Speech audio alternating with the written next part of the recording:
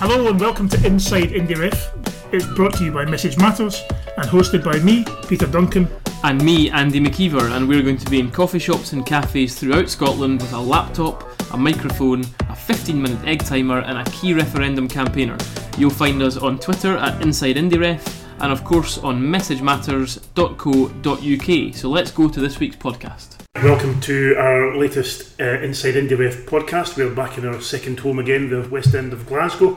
And with us today is Susan Stewart, former comms director for Yes Scotland. Before that, comms director for University of Glasgow, and prior to that, Scotland's first ever diplomat. Something Indeed. that you can never ever lose that title. And obviously a former existing founding member of Women for Independence. Susan, lovely to have you with us. Hi, thanks very much. We thought we'd talk first of all today about clearly there's been a development of the Yes Scotland narrative in the last week or 10 days or so. Particularly moving into the implications for Scotland's NHS. Yeah. Should we not have a yes vote, which is a different kind of narrative to that in which they have been developing today, much more demonstrating the impact on everyday life. Yep. What's your kind of reading of why that's necessary, how successful it's been? Yep. Is there time for it to make a difference? Okay, well, I think what Yes Scotland and the wider Yes movement have done, focusing on the NHS narrative, is really start to associate or try to associate the concept of risk with a no vote. Traditionally, throughout this debate over the past 2 years, risk has been understood to be associated with a yes vote. Yeah. And what people have started to say now is, well, what is the risk of voting no? There are two uncertain futures in yes and no. But if we vote no, look at the direction of travel in Westminster in terms of the cuts to the public sector, particularly to the National Health Service. They have tried, I think, to get across a better understanding of the Barnett formula and how it works, because I think outside political anorak classes, people don't necessarily understand Barnett and consequentials. or indeed from some comments by politicians on all sides over the past few days, clearly not all of them understand it either.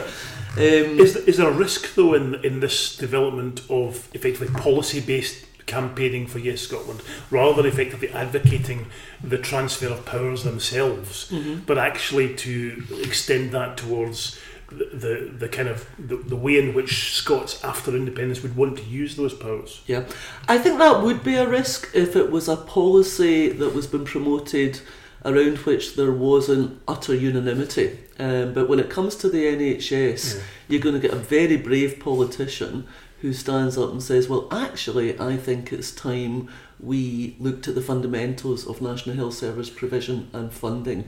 So if they were talking, specifics, the kind of specifics that are in the white paper, around which not everyone in the Yes movement would sign up, like NATO and corporation tax. But because it's the NHS, I think that's safe enough, and there is a resonance with people of all parties in Scotland. One might argue that the same is true of Trident, which has been another policy, not pushed nearly as hard as NHS, but another policy plank that Yes have pushed. Yeah. Given that the polls certainly last weekend seemed to have indicated a bit of a bounce, a better week for Yes Scotland, for the first time really since the Commonwealth Games, they've had a bit of a bounce. You can wonder then why that narrative hasn't been deployed earlier. Perhaps. I think some of us have wondered why that narrative wasn't deployed earlier. For me, the interesting thing about the polls at the weekend in relation to the NHS was the gender element and the fact that women in particular were more inclined to vote yes significantly. So that is important. It might be that the official campaign has been doing private polling in terms of what will work with women. I really don't know, and that's why that has come to the fore. If you look at, again, staying with the policy-based stuff, a lot of SNP support comes from North and Central Belt. Yeah. A lot of rural support. Now, I would argue, you may disagree, I would argue that a lot of what has been mentioned, perhaps not so much on the NHS, which is a bit more universal, but a lot of what's been talked about on, bedroom tax, benefits, ending austerity, renationalising the post office, Royal Mail, that sort of thing. A lot of that clearly appeals to a kind of urban left vote. which is very substantial and which obviously needs to be looked at. Yeah, you need to win Glasgow and West Central Scotland because it's so big. So you've got to win Glasgow. Yeah. You're not going to win the referendum. That's absolutely fine. The kind of tartan Tory, so-called, up further north, it may not appeal quite so much to them. I mean, have you got any kind of worry that by opening the door to what you might call the traditional Labour left in the west of Scotland might at the same time open up the back door, and you might bleed a few traditional SNP supporters who might have supported independence, and they might go the other way because they're not really looking for the sort of policy platform that's being offered by the Yes campaign? That doesn't worry me, because I think if you are those voters, wherever they are in Scotland, who vote SNP because their fundamental premise is independence, will vote yes on the 18th of September regardless of whichever policies are hung round it. I don't necessarily make a correlation between SNP support and Yes Scotland support. I think the correlation too between, traditionally SNP support being in those areas of Scotland that were perhaps more prosperous than others, 2011 kind of blew that. There are parts of Glasgow that one would never have expected to elect an SNP representative. They wouldn't have an overall majority in the Scottish Parliament if they hadn't appealed to those parts of the country too. Is that quite calculated gamble? And is it if people taking the view that once you are a pro-indie person, even if you're say a centre-right, liberal free market indie person, once you're in the camp, you're never going to leave, even if you don't like some of the policy pronouncements that have been made? Is that being calculated? All you're doing is bringing more people on, you're not letting anybody go? I really am not in a position to say whether it's calculated. It's certainly my view that if you are, I think it was Nicola Sturgeon who referred to existential nationalists and instrumental nationalists, and if you're an existential nationalist, you believe in Scotland as a nation state no matter what, I think you're very unlikely to vote other than yes on 18th September. You might have a moan in the public print about NATO or currency or Europe, but you'll still, when it comes down to it, vote yes.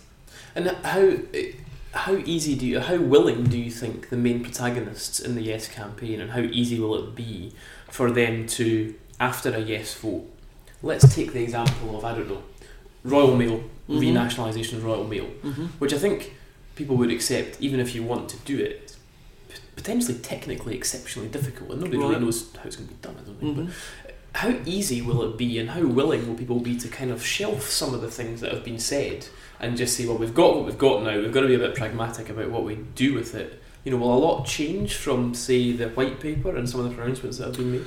I would have thought that post a yes vote, in the 18-month process of setting up a state, and let's not forget we've got a lot of fundamental building blocks already in place, so I don't think it is going to be as insurmountable a challenge as many on the no side would claim.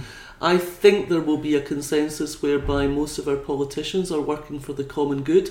I think that where you will begin to see a sharp divergence is in the run-up to 2016.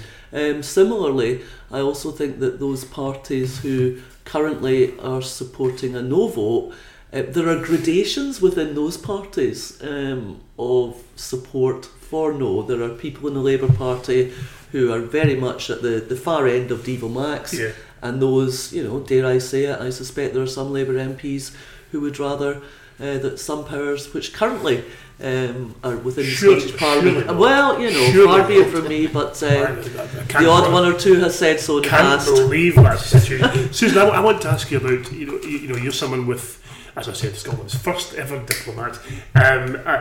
What do you think is the international perspective to this referendum campaign? We've had some interesting discussions about how positive a debate it's actually been. I mean, obviously there's been some negativity around the cyber stuff and whatever, but actually from the point of view of engagement in town halls and village halls, it's been good. As far as a national conversation, it's maybe been quite cathartic. What do you think will be the international perspective on Scotland? Is this a process we can be proud of? Is it something we could have done better? Yep. How do you see it? Well, it's certainly been a long process, and there has been international interest right from the beginning. I mean, even when I was working at Yes Scotland, October 2012, we had a lot of international interest, particularly from those regions or areas in the world who have had similar kind of debates, like Quebec. Yep. Quebec journalists have been over, Catalan, Spanish journalists, and also Commonwealth countries have been disproportionately interested. I think for those... Even Tony Abbott. Even Tony Abbott had his view, and as I say, one that doesn't always get the friends that one would choose. I'm sure the Better Together campaign would rather he hadn't said what he said in quite the way he said. That's one Christmas card Alex Salmon can forget about after independence. But this has been a debate about constitutional future that has been entirely peaceful, that has involved tens of thousands of people in Scotland. The online debate, for sure, has occasionally got far more aggressive and adversarial than personally I would like to see. But my experience of town hall meetings and conversations throughout the country is that this has been an entirely positive experience. Now, I think, and I of course would say this as a Yes supporter, that there are some countries in the world, particularly small European neighbours, who, if we vote no, will just simply not understand why we did that. I think, however, that those countries who, because of their position in the geopolitical power relationship that the UK is involved with, those countries who have been used to dealing with the UK in different international fora, take a different view. Yeah. However, I think it's familiarity rather than really understanding. It was certainly quite striking. I mean, the Obama comment was quite, I was surprised because, unusual. You could always see his people in the background scrabbling. Well, I'm not sure that it was necessarily the view of the US State Department, certainly a couple of years ago, who had said that they were far more exercised about the possibility of the UK leaving the EU than they were about the possibility of Scottish independence. So to what extent that was choreographed in conjunction with Cameron, the Prime Minister, who knows? Yeah. Susan, you're not somebody with any obvious political party allegiance, so it's quite interesting to get your perspective on, let's say there is a yes vote. Yep. So something I'm working on then. I thought you might be. Perhaps not in the run-up to 2016, when things, the cards may not have been able to be shuffled by that point, but maybe the election afterwards. How would you like to see party politics taking shape at that point? What do you see happening? Well, I'd like to see them radically reconstituted. I am one of these old-fashioned lefties, and perhaps I'm showing my age here, who rather believes in the realignment of the Scottish left. I think there are people in the SNP and the Labour Party, and for that matter the Green Party, who have far more in common with people in other parties than they do with some of their own colleagues. The same may be true of those right-of-centre politicians, but I'm not as familiar with those. I also wonder to what extent an independent Scotland might provide room for smaller parties and more representation from those who we saw represented in 1999 to 2003, for example. It's not beyond the realm of possibility, and it certainly exists in other European countries. I'm not necessarily advocating it, but some modern European democracies, for example, have a women's party that command a fair proportion of the vote. But first and foremost, I would like to see those who believe in broadly socialist, social democratic, left of centre policies come together. I personally don't really see what the raison d'etre of the Scottish National Party is post a yes vote. And similarly, I think that there are people in no parties who are far less opposed to a yes vote than they have had to express. Susan, that's great. Thanks very much. Great to have you with us today. Hold on, guys. We'll be back in a few minutes with some analysis. Okay, here we are, back with our analysis after the Susan Stewart podcast. Interesting stuff on policy. I think we've talked about before about the Yes Scotland campaign being a very policy-driven campaign. In the past, the policy's been quite identifiably left-wing policy. But the NHS move's a bit different because it's much more of a universal policy platform. Yeah, I think Susan's right to identify that. Certainly the NHS stuff over the last week seems to have made an impression. where quite a lot of the other narratives over the recent weeks haven't. Particularly interesting actually to reflect that the big movement has been amongst women voters. Certainly the ICM poll at the weekend certainly would indicate that there has been a distinct move in support amongst women voters where previously there was a huge deficit. It may well just be that the two are connected and that suddenly actually getting to the softer issues rather than the hard fear factor of taking the big jump towards independence is actually the move that's making a difference. I thought it was interesting, I haven't heard anybody put it like this before, I thought it was interesting when Susan talked about risk and said this was the Yes campaign's version of the currency debate. You know, the currency for the No campaign is a way of injecting risk into the campaign, and we know that women tend to be more risk averse according to the polls than men. This is the Yes campaign's way of injecting risk into the debate, saying that you're risking the NHS if you don't vote yes. I think the difficulty with it is it's not a particularly difficult rebuttal for the No campaign. No, I mean fundamentally this is not an argument about the NHS. This is an argument about the size of the state. And you know, Susan and indeed Yes Scotland are right to identify that there is potentially a difference north and south of the border as to the general political consensus on how big the state should be. If the state at UK level is to become smaller and to be nearer 30 than 40%, then potentially that is something which the Barnett formula and current funding structure for Scotland cannot and will not address. Of course, substantial tax devolution could, of course, allow the Scottish Parliament give them the tools to address that in the longer term. But unless they're actually not spending the money in a devolved area, then Barnett consequentials won't be affected, of course, which is something that I wouldn't have thought they'd choose to get. We could start talking about Barnett. We could. I think people might be quite bored by that. I think it would be quite tedious. What was interesting, more interesting than the Barnett formula, the universal nature of the NHS perhaps answers this question to a degree, but Susan's obviously not. We've asked a few people before, and Susan's obviously not hugely concerned that they're going to lose the Tartan Tory vote, the so-called Tartan Tory vote from sort of north of Perth and north, with the left-wing outlook of the Scotland campaign. I think that it's just a measure again of the discipline of the independence movement that you can basically stuff people's ears. Once they're on board, they don't tend to go anywhere else. Yeah, there's going to be a couple of council area results or count totals declared on count night that will be very interesting to reflect. For example, somewhere like Moray, which is a council area coterminous with Richard Lockhead's constituency. Richard Lockhead secured a vote share in excess of 50% in Moray constituency, which is the same as the council area, which will count yes or no on the 18th of September. And it will be fascinating to see how near Yes Scotland gets to that share of the vote. I think it'll become some way short, and I think that because it's some way short, that for me would indicate that the soft nationalist vote has been scared off by some of the narrative. She's, Susan's, and I think she wouldn't mind me saying an experienced lefty, is Susan.